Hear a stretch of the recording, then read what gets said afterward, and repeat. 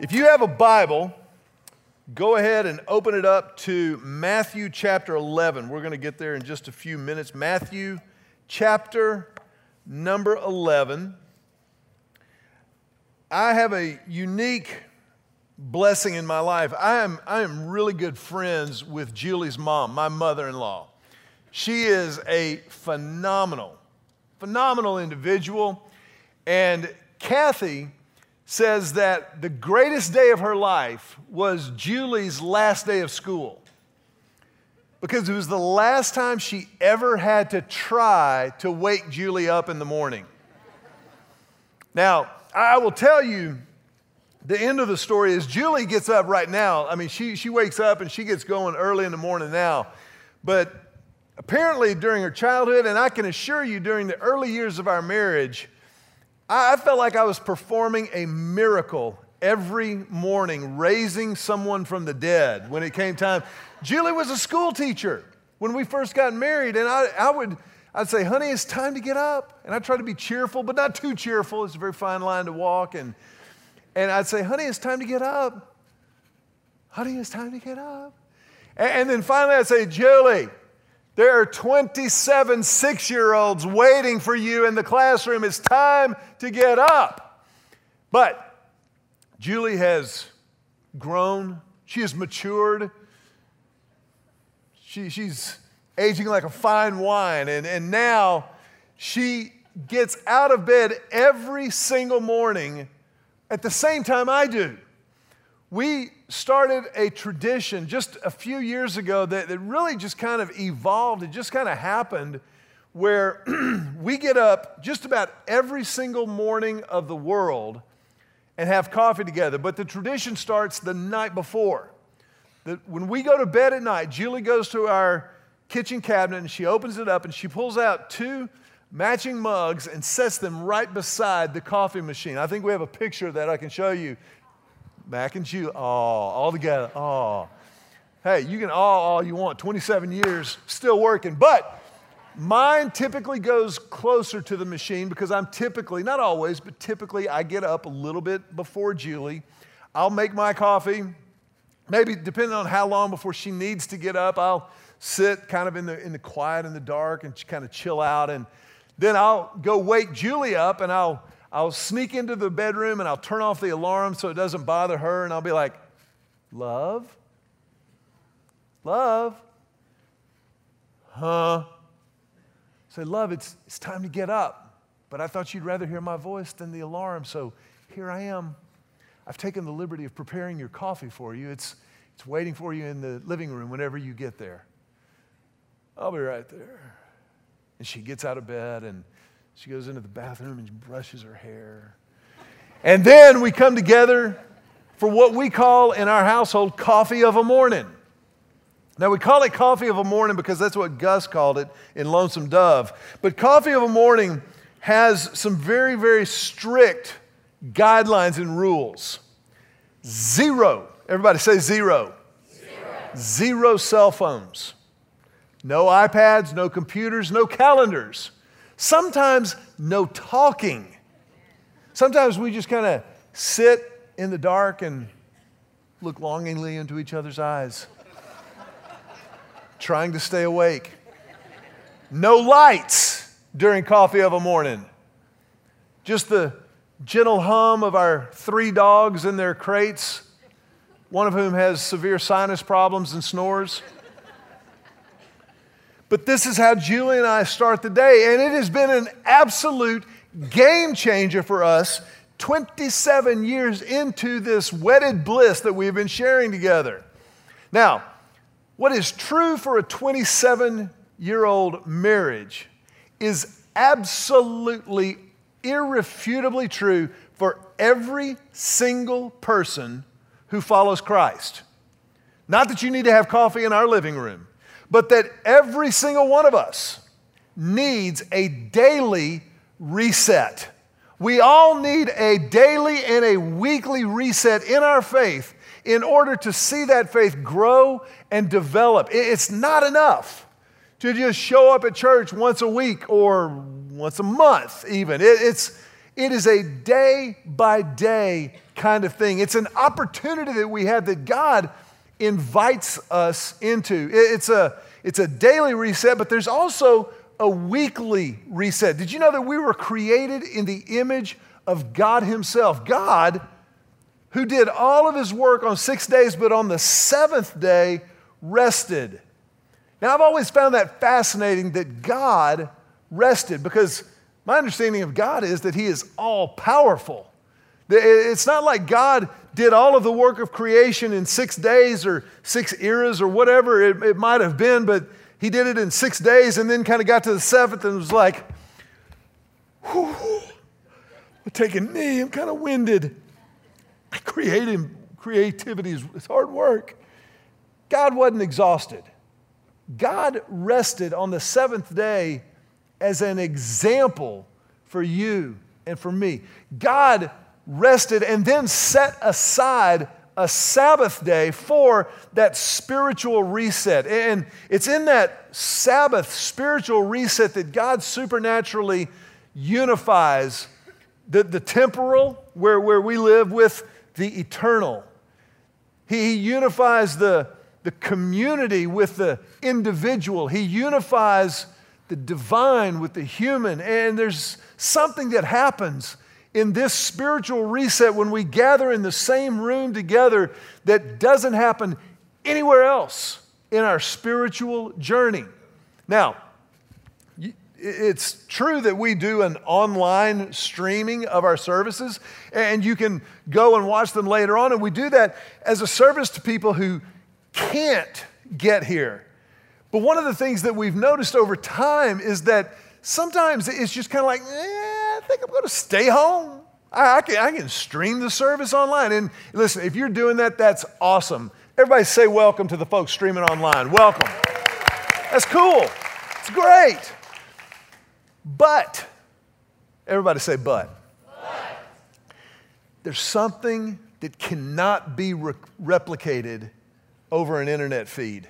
There's something that happens. I don't want to break it to you at home, but you're missing something. There's something that happens when we gather together in the same room and we sip the same coffee and we have the same coffee breath and we sing the same songs. There's something that happens supernaturally and spiritually that cannot be replicated in a phone or a laptop. And it's this reset that is so critical to our lives. It is so critical to our faith. In Matthew chapter 11, Jesus extends an invitation. He extends an invitation to anyone and everyone who would receive it. But embedded in this invitation is a really, really audacious claim about a life lived in relationship with Christ. This is what the Bible says in Matthew chapter 11. Matthew 11, verses 28 through 30. Jesus said, "Come to me, all of you who are weary and carry heavy burdens, and I will give you rest." I will give you rest. I'm going to take just a quick time out there. If you don't mind, let's take the rest of the verse down for just a second. I'm just curious, and I'm not being sarcastic in this moment. I can be sarcastic, but I'm not being right now. Does anybody in this room, over the last, let's say, 2 weeks, has anybody gotten too much rest? Let me just see a show of hands if you've gotten too much rest. I didn't think so. There is something epidemic about rest in the world that you and I occupy, the world that we live in. I mean, kind of the red badge of courage that we all wear day in and day out is busyness, right? We're busy. How are you doing? Man, I'm busy. I'm so busy. I'm just so busy. Busy. There's something about even our vacations. How many of you have ever said, like I have, man, I need a vacation from my vacation? Have any of y'all ever done that? Have any of y'all done that this summer? I talked to a woman last week, a close friend of ours. She went up in the mountains for vacation, went mountain biking, went over the front of the handlebars 3 different times. I was like, bruh, I'm out. Take me to the beach. How many of you also know that a family trip is not a vacation. Let me just see a show. That's what I thought. It's the laugh of recognition right there. Some of you are thinking, I don't know, can I laugh at that, honey? Because I really enjoyed the time. But I'm saying, I talked to a friend of mine recently. He went on a family trip with 4 children under the age of 8. Father, right now, I just want to pray for my friend. 4 children under the age of 8 and his in-laws, whom he likes. He looked like he had been beaten with a belt, like he had stolen something beaten. He's like, no, it was great, man. It was so much fun.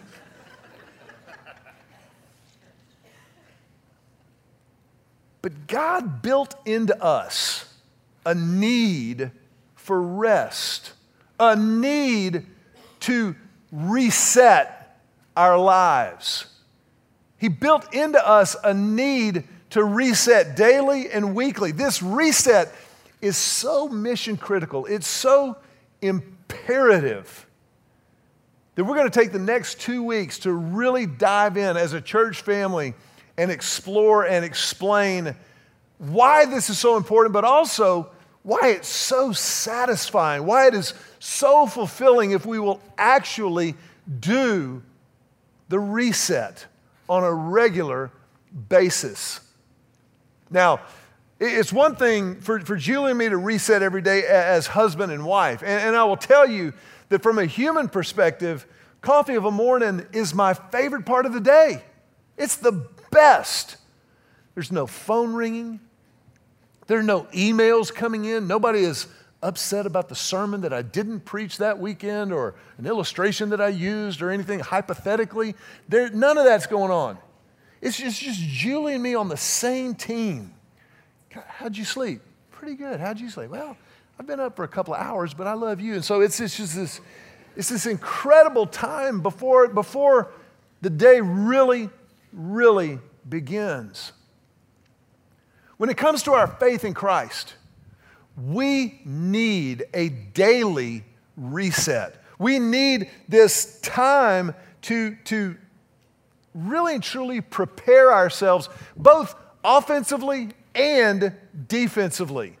You see, the fact of the matter is, the daily grind can really kind of wear us down, can it? I mean, that's what the term the daily grind means. It just kind of wears on you and tears apart the real substance of who we are unless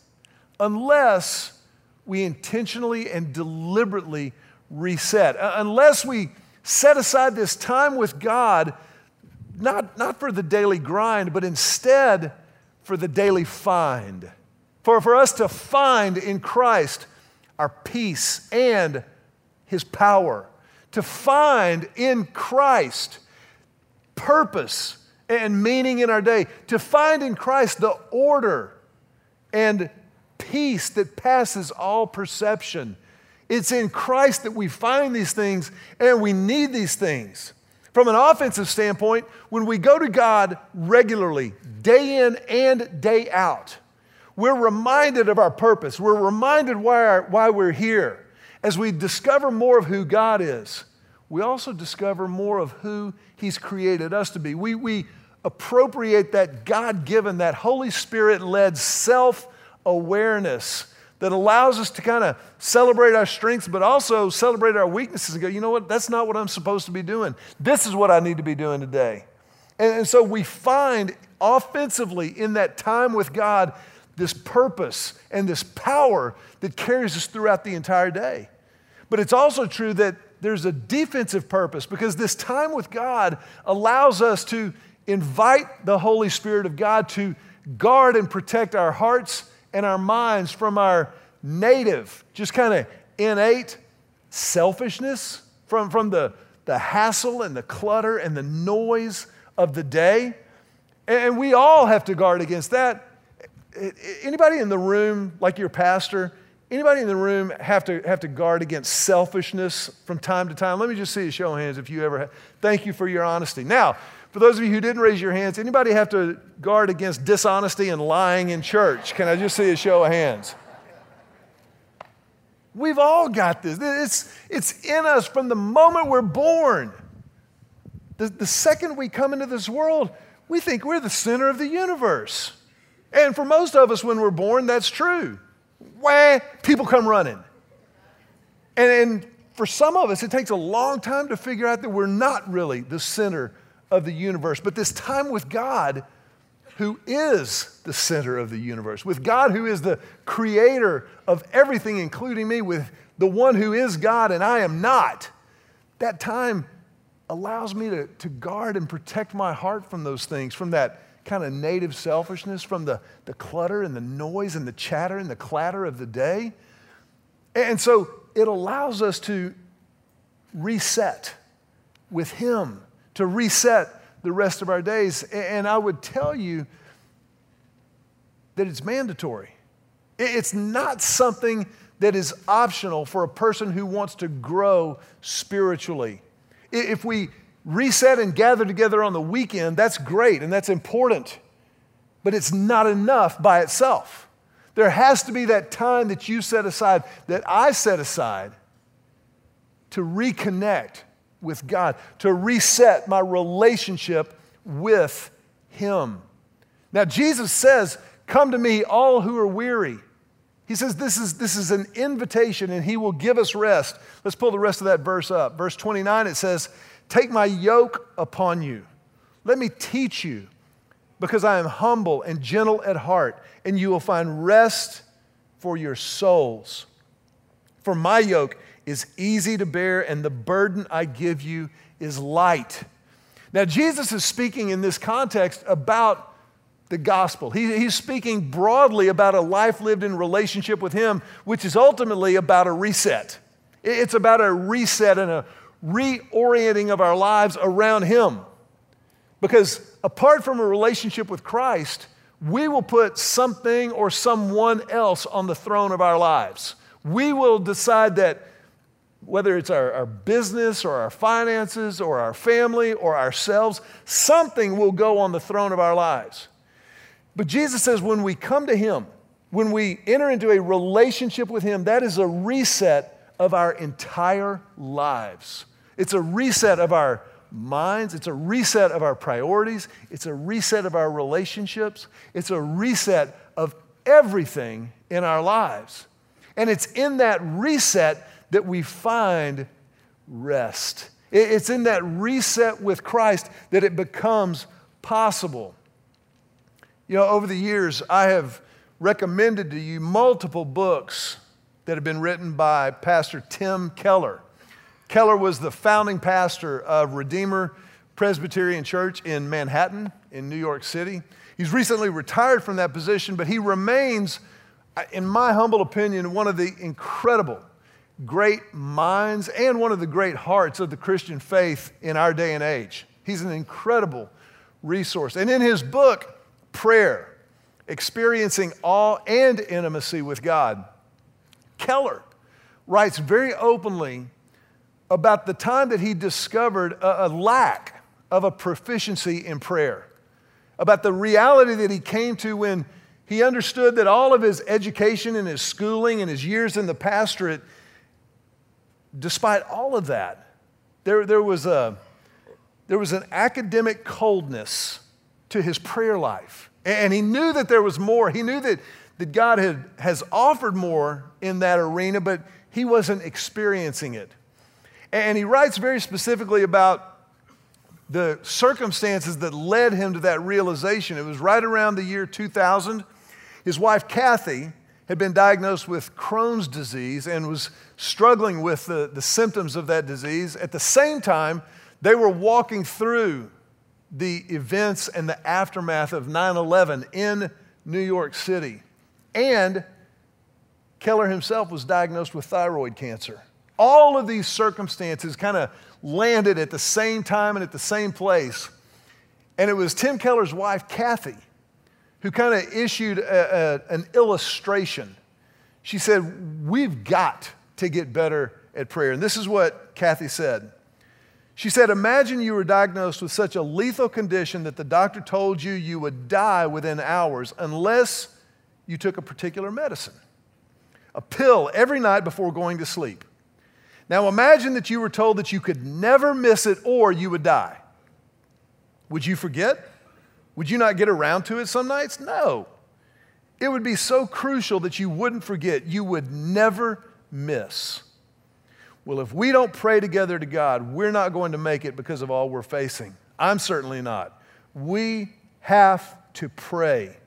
We can't let it just slip our minds. What a powerful, powerful picture that Kathy Keller paints.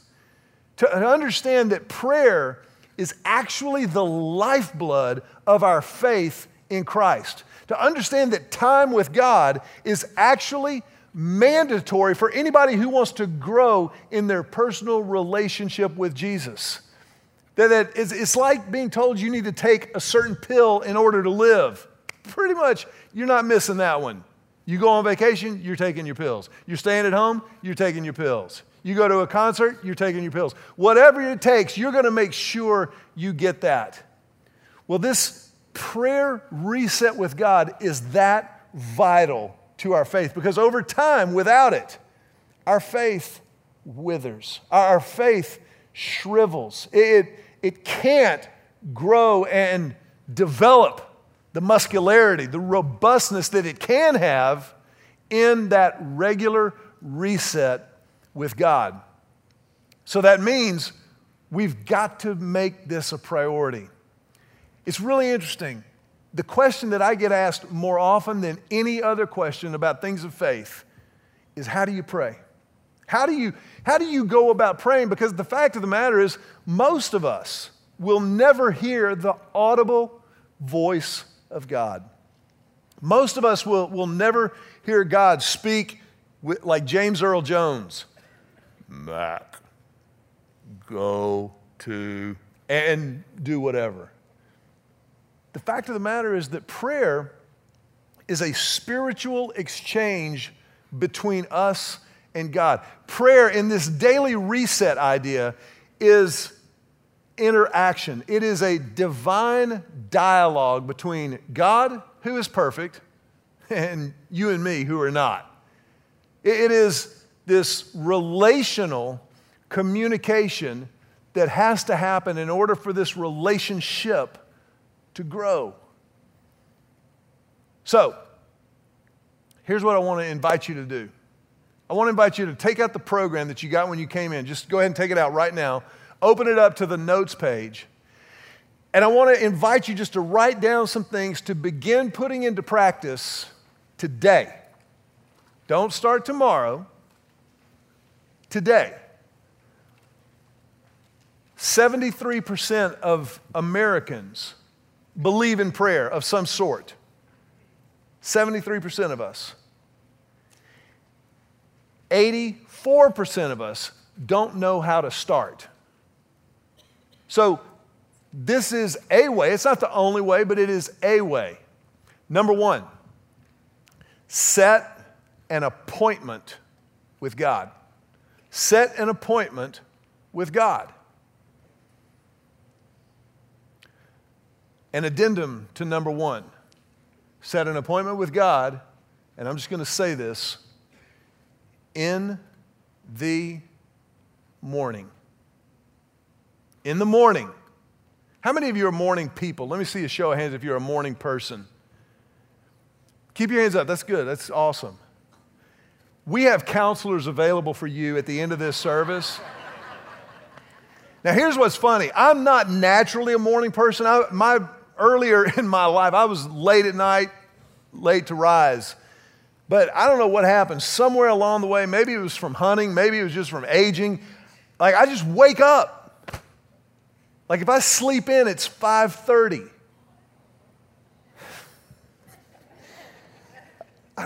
I can't, I don't even know what to say to that. But I do know this. The Bible doesn't command us to pray in the mornings. It doesn't. But it does repeatedly, over and over and over and over again, describe the benefits and the blessings of resetting with God early in the morning. Look in the book of Lamentations. Lamentations is in the Old Testament. If you open your Bible, about halfway you'll find Psalms, the longest book in the Bible. Take a right, you'll go through Proverbs, Ecclesiastes, Song of Solomon, Isaiah, Jeremiah, Lamentations.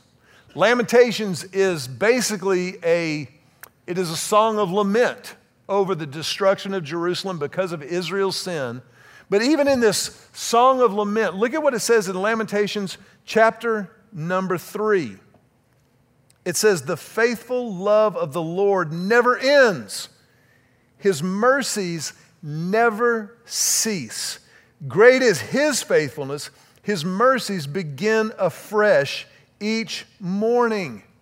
So even with the destruction of Jerusalem all around them, they were still able to see the mercies of God new every day in the morning. Every day that you wake up. Every day that I wake up and have another day, it's an opportunity to taste and see that the Lord is good. It's an opportunity to encounter Him. It's an opportunity to be reminded of His faithfulness, of His constancy in the light of everything else's inconsistency. So it's in the morning. David said in Psalm chapter 5, verse 3, David writes, "Listen to my voice in the morning, Lord. Each morning I bring my requests to you and wait expectantly." So every morning, David presents his request to God and then waits to see what God is going to do. I would encourage you, as you begin to pray every day, buy a journal, buy a spiral notebook. Office Max is going to have all kinds of sale because of back to school. This will be the one good thing because of back to school. You can get a prayer journal cheap. If you're really spiritual, go to Barnes & Noble and buy a Moleskine. Those are the people, spiritually, it's a whole nother level. But here's what happens when you journal your prayers. Number one, you stay focused in the moment. When I pray silently over time, I get distracted. When I pray, Lord, thank you so much for this day. Today is August the 5th, and tomorrow's August the 6th, and it's Monday. I know our kids are going to be at camp. Julie's going to be working on this thing. It's like in my prayer life, something shiny rolls in front of me, and I get completely off track. But when I write it down, I stay on task. I stay on point. Here's another thing that happens when you write down your prayers in your appointment in the morning. You establish a record of God's faithfulness. You start to see over time things that you prayed about back down the road. You see God's faithfulness over time. I could take you to my prayer journals when I was in college and Julie and I started dating. I remember, Lord, man, I just pray that you help her to love me and say yes. I have that prayer. I have it. I remember when Julie told me she was pregnant the first time with Emily. I remember I couldn't even write. It was just like squiggles in my prayer journal. And God knew what it meant, but I was just there. And you see this over time. So you set this appointment, but you make sure that you pray. And when I pray, I just use an acrostic that's a template that's really, really helpful. It's just P-R-A-Y. It's very straightforward, but it helps me, again, to stay focused, and it helps me to proceed and have a process in this relationship. Julie and I have processes in our marriage.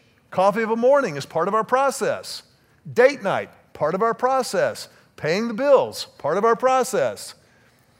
In my relationship with God, this daily reset, the daily find with Christ is this opportunity to come before Him. And so P-R-A-Y, just write those letters down, and we're going to make this a little interactive, all right? Kind of, pastor's first Sunday back after vacation. P, give me a P. P. P is praise. It's worship. Just write down what you love about God. Write down the first things that come into your mind when you think about God. Write them down. Tell Him how awesome you think He is. Julie asks me to do that all the time. Sometimes for no reason, apropos of absolutely nothing. She'll look at me and she'll say, "Honey, tell me 3 things that you love about me, and they can't be the last 3. Go." Woe unto me if I hesitate. Now, the good news is with Julie, there's a lot to love. There are a lot of things that I can list about her that I love. But when it comes to God, when it comes to the King of Kings and the Lord of Lords, the one who created me, the one who called me, the one who saved me, the one who forgave me, the one who loves me perfectly and unconditionally, the one who created everything that you can see, the one who sustains this world like it's spinning on his finger like a Harlem Globetrotter, this God, you can never run out of things to worship and praise. And when you start with praise, it's this incredible acknowledgement that he is God and I am not. And there's this amazing, liberating power in that reality. When you start to remember that he is God, he's already said, I will keep the world spinning. I will take care of you. I will hold you in the hollow of my hand. I will never leave you nor forsake you. Kind of like, I can handle that meeting today. God's got this. God's got me. So there's this peace that comes from praise and worship. The second is R. Give me an R. R. R is repent. Just repent. This is where you ask the Holy Spirit of God to come into your life and flush out any sin. You know, the easiest prayer to pray is this one. Father, forgive me of all my sins. In Jesus' name, amen. That's easy. You know the tough prayer? It's the one David prayed. David said, Father, search me and know me and find any offensive way that is within me. God, point out to me anything in here in my life that's getting in the way of our relationship. And then confess it. Name it to God. Just call it out and ask for the grace of God to repent. To repent is to turn away. It's a military term. It's an about face. You do a 180. And when you name sin by name and you repent from it, you're a lot less likely. It's not a guarantee, but you're a lot less likely to wade into that throughout that day. Repent. A, give me an A. A. Ask. Ask. What's on your heart? Well, what is it that you can't handle by yourself? Ask God. Jesus said over and over and over again, the Father is a good Father. You who are sinful human beings, you give good gifts to your children. If your child asks you for bread, you don't give them a stone. If your child asks for fish, you don't give them a snake. That's what you do. You're good parents. How much more does your heavenly Father in heaven want to give good gifts to you? So just ask. Put it out there. I think a lot of people have trouble conceiving the idea that God wants us to. But it's even in the asking that we're remembering He's God and we're not. It's in the asking that we're coming to Him saying, I need help. I want your help. Now, before we get to why, it's the hardest one of the whole thing. Spoiler alert.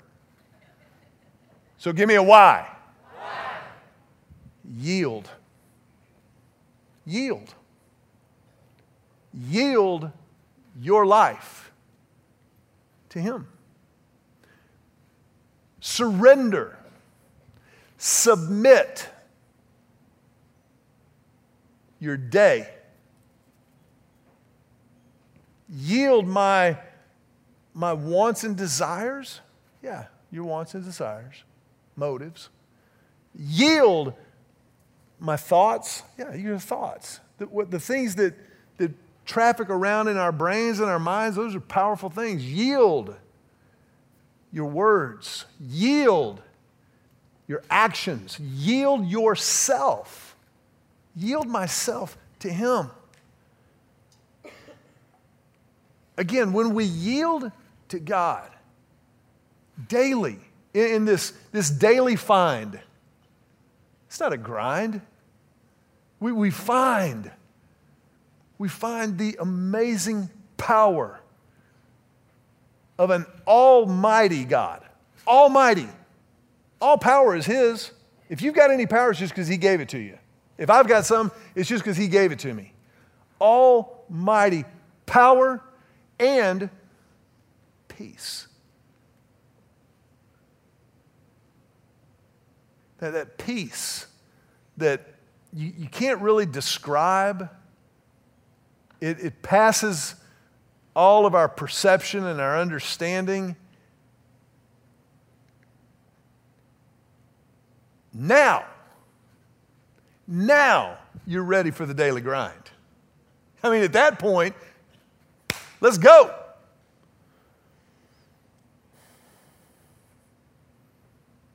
But there's also a moment that occurs in the life of a Christ follower that is that initial yielding.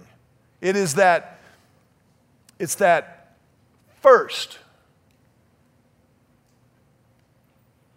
yielding and surrender to God. It's that first time that you spiritually bow the knee and acknowledge that He is God and you're not.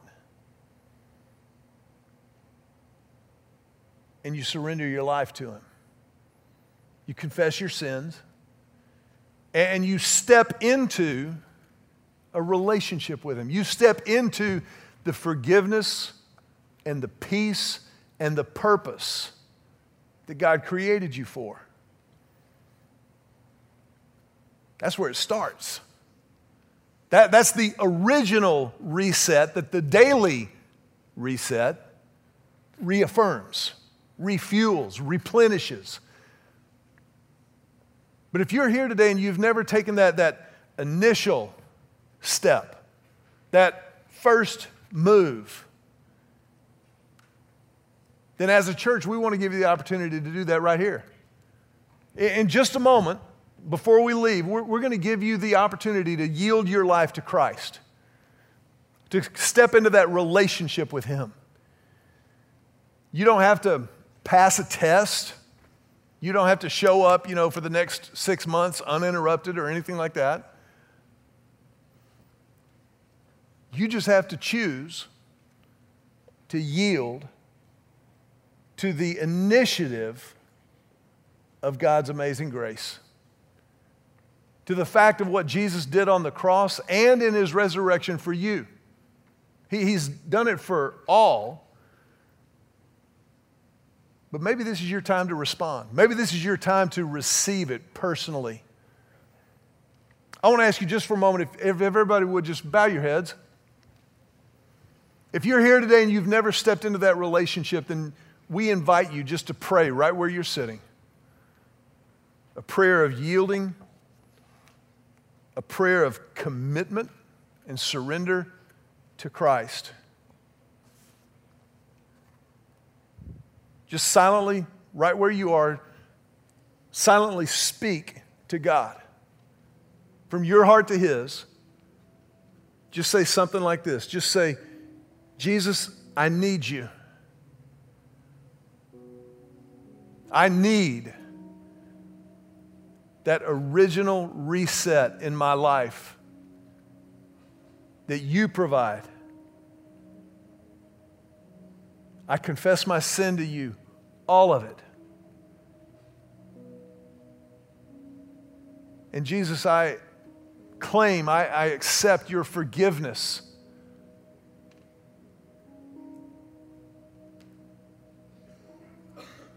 And Jesus, I believe that you died on the cross for me personally. And I believe that you rose again from the dead. And I will follow you from this moment forward. In exchange for your life, Jesus, I give you mine. And I pray this prayer in your name, by your power and your grace.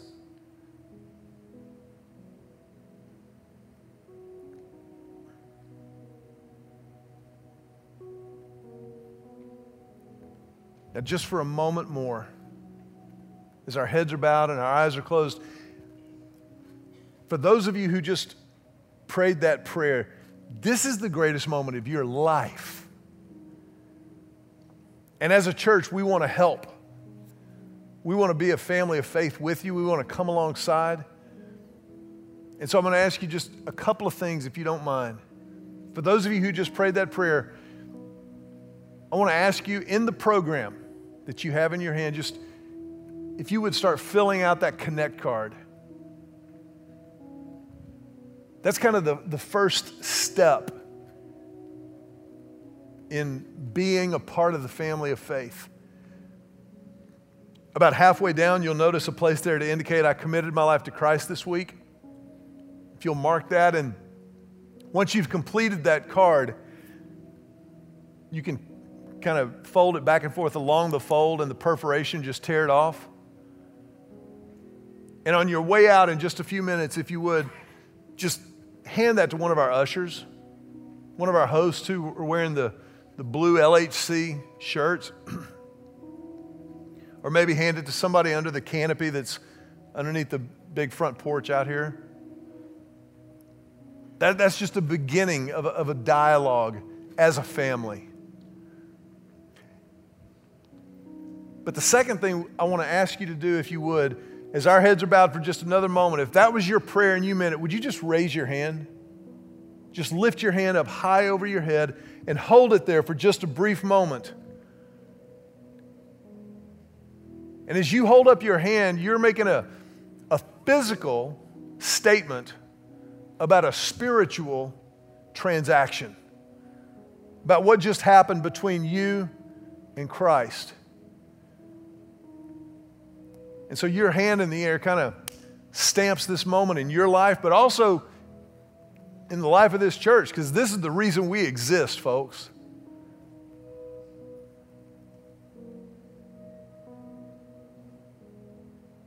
And so,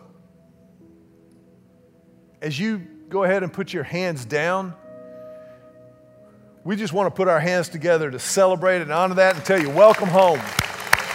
Welcome home.